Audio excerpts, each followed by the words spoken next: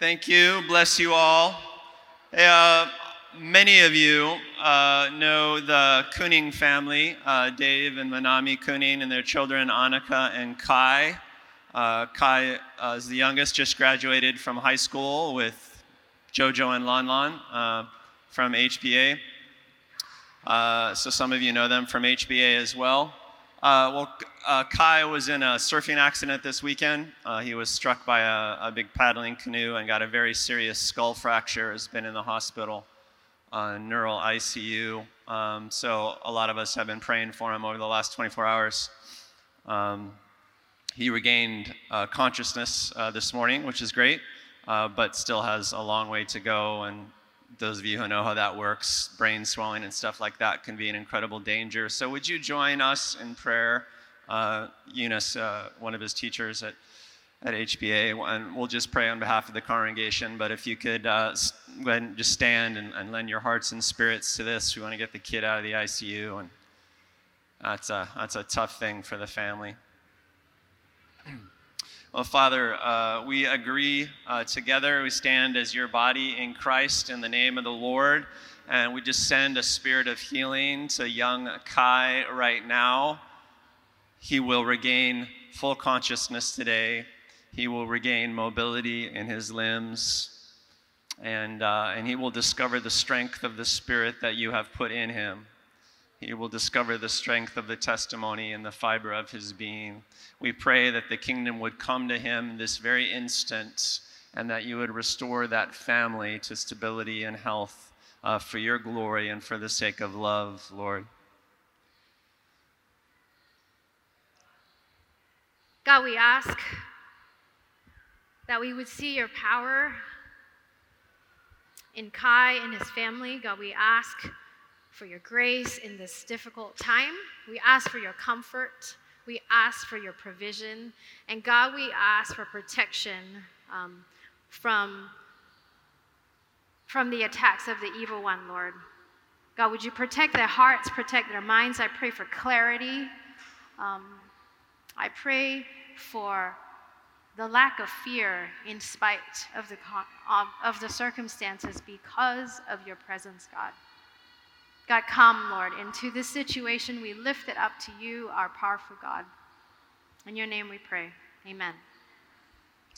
Amen. Thanks, guys. Go ahead and have a seat. We expect good testimony from there. Well, Eunice and Taylor have been part of my life for over 20 years now. We have been a part of 3 different churches together, 2 of which were church plants, including this one that we helped build and develop together. So I feel like they're part of the story of the Sang family in a really big way, and part of the story of Blue Water in a really big way. Some of the founders and just really elders of what's going on here. And every once in a while we just like to give the elders. You're an elder. Not comfortable with that term. Just family time, just a chance to just speak into the fabric of the community, whether you know it or not. A big part of the reason that you're here is because of Eunice and Taylor, who happens to be on the soundboard today with my son. So, in that spirit, in that family spirit, let's welcome her and what she says and appreciate how elderly she is. Thank you. Thank you. All righty. Let me make sure I have a clock. All right. We are in a sermon series on how Jesus did it. We've been spending the last 7 weeks looking at Jesus as the model for how we are going to go about changing the world. To put it in another way, Jesus is the model for how we are going to go about powerfully living out our God-given purposes in our present situations. I emphasize present, not in later, when we have more free time, when we feel like it, when we feel better resourced. Right? I think the challenge of this sermon series, or I think very often the challenge of Blue Water sermons, is that we're being called to follow Jesus' way right now in our present situation, not later, right? That's the hard part, right? And today, I'm going to talk about grace. Grace is a familiar idea that I think has a really broad definition, right? Really wide. A dictionary definition calls it unmerited favor, which makes a lot of sense. And then bigger than that, we recognize it when we see it. As in, when the Pharisees brought the adulteress to Jesus to be stoned, we see a picture of grace that is a little bit uncomfortable, but yet so powerful.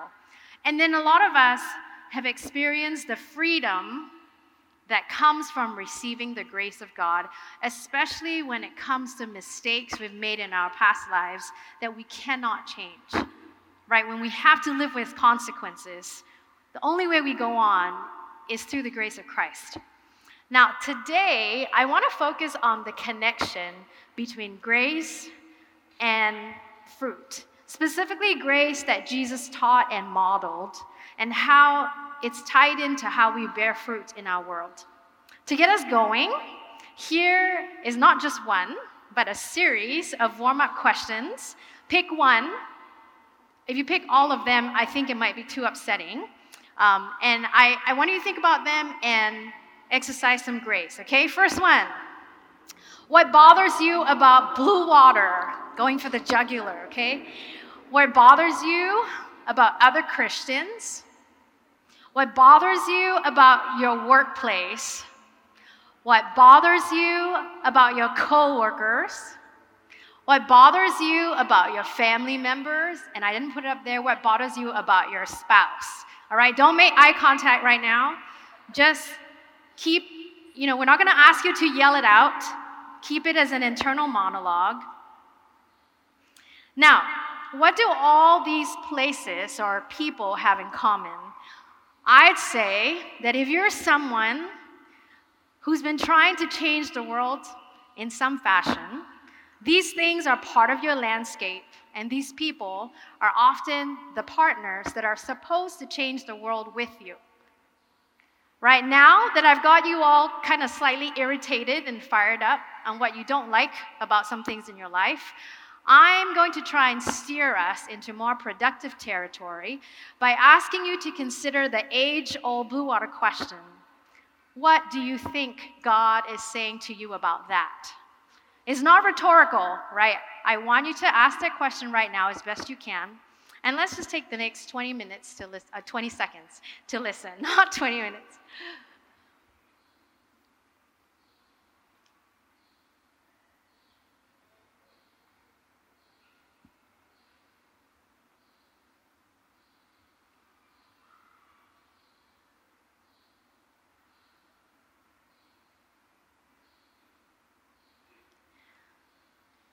Now, some of you might have a clear sense of what God is actually saying about your situation. And I pray that through the grace of God, that you will find a kingdom way to respond. Right? But some of us, I think a lot of us, myself included, are unsure of what God would have us do about people or things in our lives that frustrate us or oftentimes hurt us. Right? How should we go about our mission when something, X happens? When we feel stuck that way, how should we go on? What would Jesus do? Well, I think that the past 7 weeks of sermons have offered us many helpful answers on how to get unstuck in our mission. But if nothing comes to mind right now, I recommend you go to bluewatermission.org during this week and get up to date by listening to the sermon. Especially if you are a parent of young children and can't remember most of what is said on Sunday morning. I highly recommend it. And if you have no time, which is how I feel all the time, I recommend you listen to the podcast at 1.6 times the speed. Saves a lot of time. And I found that Jordan sounds a lot more authoritative and intelligent when sped up. So pro tip, Jordan's saying, maybe speak a little quicker on Sundays. All right, back to our talk today. For today, I'm going to take a look at the parable of the weeds in Matthew to see how Jesus approaches problems or sin in the kingdom of God. To put things in context, in Matthew 13, Jesus tells a series of parables about the kingdom of God. So this isn't just the only thing about the kingdom of God. This parable is just one of them. And let's read from verse 24. Jesus told them another parable. The kingdom of heaven is like a man who sowed good seed in his field. But while everyone was sleeping, the enemy came and sowed seeds among the wheat and went away. When the weeds sprouted and formed heads, then the weeds also appeared. The owner's servant came to him and said, "Sir, didn't you sow good seed in the field? Where then did these weeds come from?" "An enemy did this," he replied. The servants asked him, "Do you want us to go and pull them out?" "No," he answered, "because while you are pulling the weeds, you may uproot them with them. You might uproot the wheat with them. Let both grow together until the harvest. At that time, I will tell the harvesters, first collect the weeds and tie them in bundles to be burned, then gather the wheat and bring them into my barn." Now, later on in the chapter, the disciples ask Jesus to explain the meaning of the parable, and he tells them that the sower is the Son of Man, that is Jesus, and that good seed stands for the people of the kingdom. The weeds are the people of the evil one, and the enemy who sows them is the devil. The harvest is the end of the age, and the harvesters are the angels. Now, what bugs me about the parable? First, what bugs me is that the enemy is allowed to sow bad seeds in the first place. The workers essentially ask, "How did this happen? How can this happen?" And Jesus does not answer the why. Right? He just says, "The enemy did this." And then the servants respond, in a very well, let's fix it, right? How do you want us to pull it out? Do you want us to get rid of the weeds? And the owner's response, which is the second thing that bothers me, is not very convincing. Surely there's got to be a way to pull out some weeds, right? The blanket response of letting all the weeds stay, to me, is a little extreme. Plus, everything I have Googled about gardening, right, tells me that you've got to keep the weeds away. Nip things in the bud, or they will take over, right? There is wisdom in that, and we have whole shelves at Home Depot committed to weed eradication, right? All kinds of poison, right? Even ones that fit particular weed.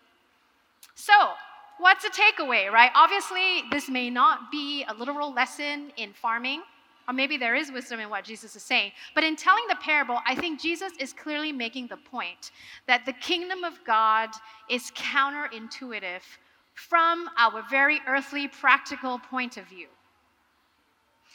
I'm a high school teacher, as Jordan had mentioned, at a Christian school. And whenever I think about my job, I feel incredibly blessed, honestly, right? Because the people that I work closely with are really capable, effective, they're intelligent, and they're enjoyable to be around. And they love Jesus, bonus. And some of them come to Blue Water, double bonus, right? Pat yourself on the back, those of you who work with me. And then the students who attend the school, passable. We tolerate you, all right? Inside joke. All right, all in all, I think that I've got myself a pretty good field. I feel I can be grateful for that. And then yet there are days when I find myself steeped in frustration because something at work isn't done as well as I think it should have been done, or when we see setbacks because of some weaknesses in the organization, right? And then when I'm in that frustration, I'm complaining, I'm spiraling, in grumpiness, and I find myself daydreaming about some kind of workplace that is perfect, where everyone is great at their job, where there is no dysfunction, and you always feel effective in what you do, where there aren't people or systems in place that get in your way or that are counterproductive. Don't get me wrong, I'm all about accountability, I'm all about excellence, I'm all about professional development. I'm from Singapore, right? But when I dig a little further into my daydreaming, I realize that what I'm dreaming about, what I want so bad, is a workplace that requires no grace at all, right? Where I don't need to extend grace to people ever, and then people don't need to extend grace to me because they're all in their best selves. And when people are in their best selves, I will be in my best self and never need grace. Now, when I say it out loud, that is really ridiculous, right? You get it. I don't have to explain it, right? And I think, as I think about this, I think that people have the same expectation when it comes to relationships. With family members, with spouses, right? We carry disappointment and grudges because we can't accept that people come packaged with weeds. And then when we let that stew, we start to daydream and we start to covet some kind of false ideal, right? And then we ignore the truth that we come with our own set of weeds and that we need grace too. So, how do we get out of this space? How do I get out of this space? How does grace enable me to continue to produce fruit in my imperfect circumstance? So let's return to the parable of the weeds, and I'd like to sum up Jesus' teaching on grace into 3 parts. First, be shockingly generous for the sake of kingdom fruit. Now, Jesus calls us to be shockingly generous for the sake of the kingdom. For the sake of fruit specifically. The workers have to keep tending to a field that is imperfect. Their work, part of their work, will be wasted on weeds that they know will eventually be destroyed. But they have to trust in the abundance of their owner's resources, right? People of God have to work generously. Focus on the wheat. Focus on helping people produce fruit. Don't get sidetracked by being fussy about the things that aren't right about it. You know, the kind of grace that bothered the religious leaders about Jesus was that he was too lax. He didn't declare judgment. He wouldn't pronounce this is wrong and this is right. He just wouldn't do it, right? He refused to condemn the sinners, and that bugged them. And yet, many repented on account of his grace, right? That's the part that we mustn't forget. He wasn't just some nice guy, right? There was fruit. Number 2, a culture of judgment kills growth. Don't miss the forest for the weeds. Okay, English teachers are cringing a little bit. Now, the owner didn't want the workers to pull out the weeds because the roots would have been tangled with the roots of the wheat. Pulling out the weeds would damage the wheat.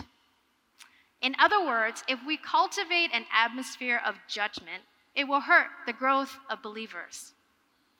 In a culture of judgment, as opposed to one of grace, everyone is afraid of mistakes, which means no one is willing to try. And if faith is trying, then judgment is a faith killer, right? Last month, my husband Taylor, who is the sound guy today, and I celebrated our 18th wedding anniversary. Yep, we're not spring chickens anymore.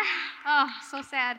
But we have 2 young, amazing children, Suvi and Nico, who are probably writhing around in the ground right now behind Taylor. And thank you, Auntie Ashley, for helping me watch them. Now, parenting above all things has put a huge spotlight on my tendency toward judgment. I'm so grateful that I am in a church community where there are so many people that are much better at grace than I am. But my confession this morning is that I'm really bad at it. And parenting has highlighted that for me. Now, I've been enjoying my summer break with my 2 kids because I'm a teacher, so I'm off. And last month, we traveled a little bit. And I've discovered that I've quickly perfected my judgment stare with my children. No words needed, very useful in public places, even more useful nowadays when you have to have your mask on, right? You just have to communicate with your eyes and eyes alone, right? That stare communicates absolute judgment, disapproval, and the threat of my wrath, right? You're saying with your eyes, you better stop now or else. All right, maybe it's just me, but I will be transparent. And sometimes I look back on my day with my kids and realize I spend a lot of time just telling them what not to do, right? Don't do this, don't do that. Just don't keep doing this. I told you not to do this, right? We say that all the time. And I'm not saying that correction and discipline are bad. There is wisdom in that. I mean, kids need the boundaries. But thinking about this parable has challenged me to check myself and see if I have cultivated an atmosphere of judgment with them, with my children, right? And I think if I'm left to my human tendencies, my human fear-based tendencies, I will probably default to judgment as a way to bring people to repentance or to change. I think that's our default, right? And I think as a parent, or whether or not you as a parent, and again, confession, right? Have you ever felt so mad and desperate to get someone to see the gravity of their sin and failure that you feel like you need to withhold your love from them as punishment, right? As a way to force them to change. Just yesterday, we went on a hike up the old Pali Highway. And on the way down, there are some steep parts. I was literally nagging my children not to run down the road because there was loose gravel at this part, and falling down on hard asphalt would be really painful, and I didn't want to deal with that. And as I was saying that, they both ran down the road and then both slipped on loose gravel and left some skin on the old Pali Highway. Right? This was the moment. It was the perfect moment. Most justified, served up on a dish moment for me to say, I told you so! And you deserve it, right? As my daughter cried over the loose flap of skin on her palm and her knees bleeding. I just wanted, I told you not to do this. But thankfully for her, because she had the worst of it, my son was fine. I have been thinking about this parable all week, thinking about grace. And after taking some moments to breathe some calming breath, and also because I have a husband who is a much better person than me, he's not overreacting, I told my daughter that I was really sorry she fell down and hurt herself. That was really hard to say. And then she started to apologize for not being careful. And then at that moment, I had a choice to make. I could take that judgment bait right now and say, yep, you should have listened to me, and you brought this on yourself, which is, in fact, quite true. Or do I take the moment to dispel shame and teach her about failure, which was to tell her that we all fall down sometimes, even when we are most careful. So don't be afraid to try something or to fall. Now, is that bad advice, right? Maybe next time my children are going to fall off the Pali and get hit by a car, right? You have these fears that if you don't correct it now, they will not be careful and then they will kill themselves. You have this fear. And there is wisdom in some of these things, but I think in the moment, I felt God was saying to me that why do you think grace doesn't work? Why do you think grace does not have power to change? Right? And then now I look back, and I think that she will still remember the lesson about the risk of running down a gravel asphalt road that's really steep. And I didn't have to do that through judging her, through condemning her actions, right? And look at the religious leaders in Jesus' time. Their obsession with correctness and rules only turned people away from God and from growth. It also stunted their own growth. Counterintuitively, it is grace the kind that Jesus modeled, that brought repentance and growth in the worst of sinners. Which brings me to my next point. God's grace is powerful and bears fruit. The generosity of the field owner, allowing the wheat and the wheat plants to grow together, results in the wheat being harvested later on. Jesus wasn't just a nice guy who made the low-lives feel accepted. He also called them to repentance and turned them toward God, the Father. And to be honest, sometimes I don't know what I would do, right? Sometimes maybe you just have to call out sin, and say, yeah, that was a bad choice. But sometimes, yes, you might say that, but you also invite grace in and say, you know what? The moment right now is to be loved, is to be gracious, right? And so if I don't know what to do, here's my last point. I will come back to my last point. Stay focused on your mission. What is your mission? To change the world, to bear fruit, to help others bear fruit. More specifically, it could range from something like what Vern does, she's not here today, on transforming the lives of trafficking victims. It could be parenting children so that they would see the world through a kingdom of God worldview. Or it could be supporting a friend who recently was divorced, right? Jesus reminds us that one day the righteous will shine like the sun. He said this at the end of his explanation of the parable in verse 43. But he says one day, not now, later. So stay the course. As we learn in the sermon series, Jesus refused the shortcuts that Satan offered. Jesus stuck to the basics. He made choices to put God in charge. He never grasped for political power, even though people really wanted him to, and he could have made a difference, some difference, if he did that, I think. But he kept his eyes on his mission, which was the cross, which was to die, which was to humble himself and wait. Wait for the greater victory, right? So we keep our eyes on the end, we keep our eyes on the harvest, and we wait. For the sake of the wheat, we wait. The workers don't get to do the harvesting or the judging. We work the field with weeds and all, and that is what we are called to do. That is our mission. So, to close, let's take a moment to pray. If you will bow your heads with me. And I want to invite God to speak into the places in our lives where we find ourselves really short on grace, where we find it hard to believe that grace is powerful, that grace can transform, and where judging has become our default frame of mind because that feels safer, and somehow that feels stronger. But I think that is a lie. How can we be shockingly generous for God's kingdom? Can we trust in the abundance of God? God, I ask for your help, Lord.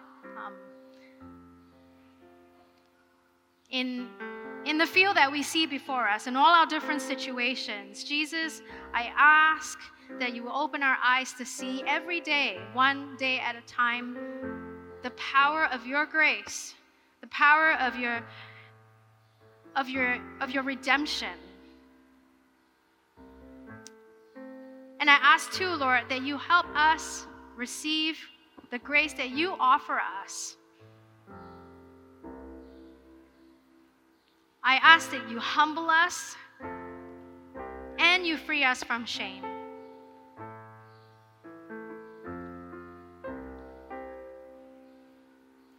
I ask that you take away fear and you help us to trust in you, Lord.